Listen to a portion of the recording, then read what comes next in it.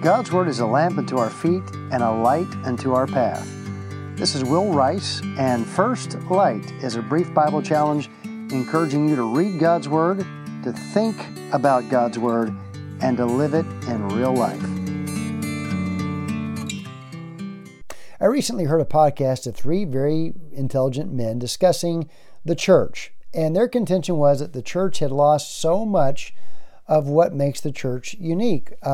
Namely, a sense of the transcendent, of something more and bigger and larger than the gathering of people that we would call a church. These men thought that the church had made their music less transcendent and more approachable, but they had missed something of the greatness of God in doing so, and a number of other things. But the interesting thing about this discussion is, I don't believe any of these men are believers. That is to say, I don't know that any of them actually know the Lord Jesus.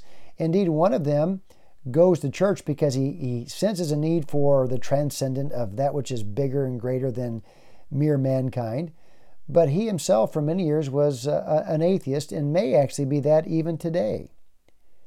The bottom line is that not only has the church lost the sense of the supernatural and the greatness of God, this man who sought something beyond himself is missing it if he thinks that he can go to church and feel good because there are large themes that are addressed, but he doesn't know a personal God through his Son, the Lord Jesus. In John chapter 5, Jesus is talking to people who knew the Scriptures, who knew religion, but did not know Him. And for a while they were willing to listen, but they had not accepted the Lord Jesus for who He is.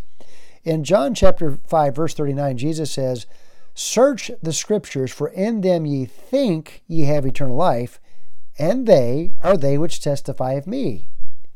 In other words, God's Word is a person and not merely a thing.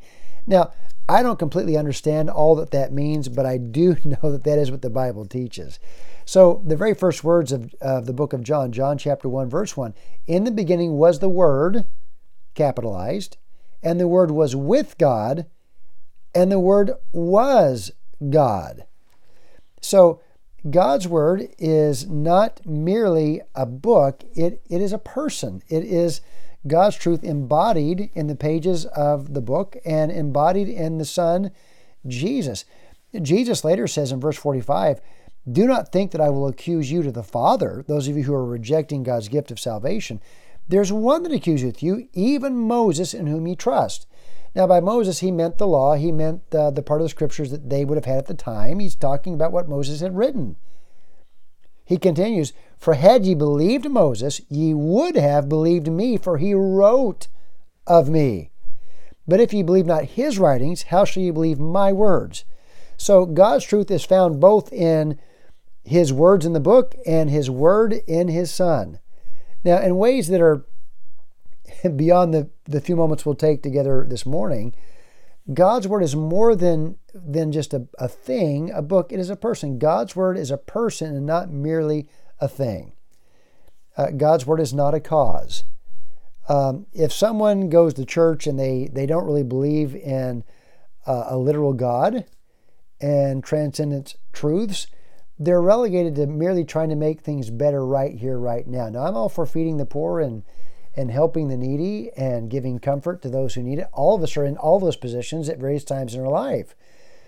But the point is, if I help someone financially, but I don't help them to know the God who made them, they will die, fed and clothed and bathed, but without Jesus. And that really doesn't make any difference in the long eternity scheme of things. So God's Word is not merely a cause. God's Word is not merely academic. You know, there are a number of people that know the Bible and even teach the Bible, but do not know the God of the Bible. Here's a man, he's writing a biography, and it's 700 pages long. And he knows his subject well, and he's done a lot of study. He knows every incident of the subject's life. He will not know his subject nearly as well as the subject's own granddaughter. Now, the granddaughter may not know every fact about her granddad, but she knows him far better because he's a person. It's personal to her. So God's Word is not merely academic. One of my dad's cousins once told him, Bill, the easiest place to backslide is in a Christian college. And by that she meant, you go to church services all the time at a Christian college, and you study the Bible all the time at a Christian college, and you do good things.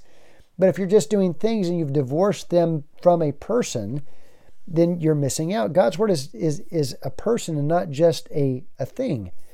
God's Word is not a validation of your opinions. A God who would never disagree with you is not God. It's simply you with a cape on it. It's simply a super version of you. A God who would never disagree with me is not worthy of the name.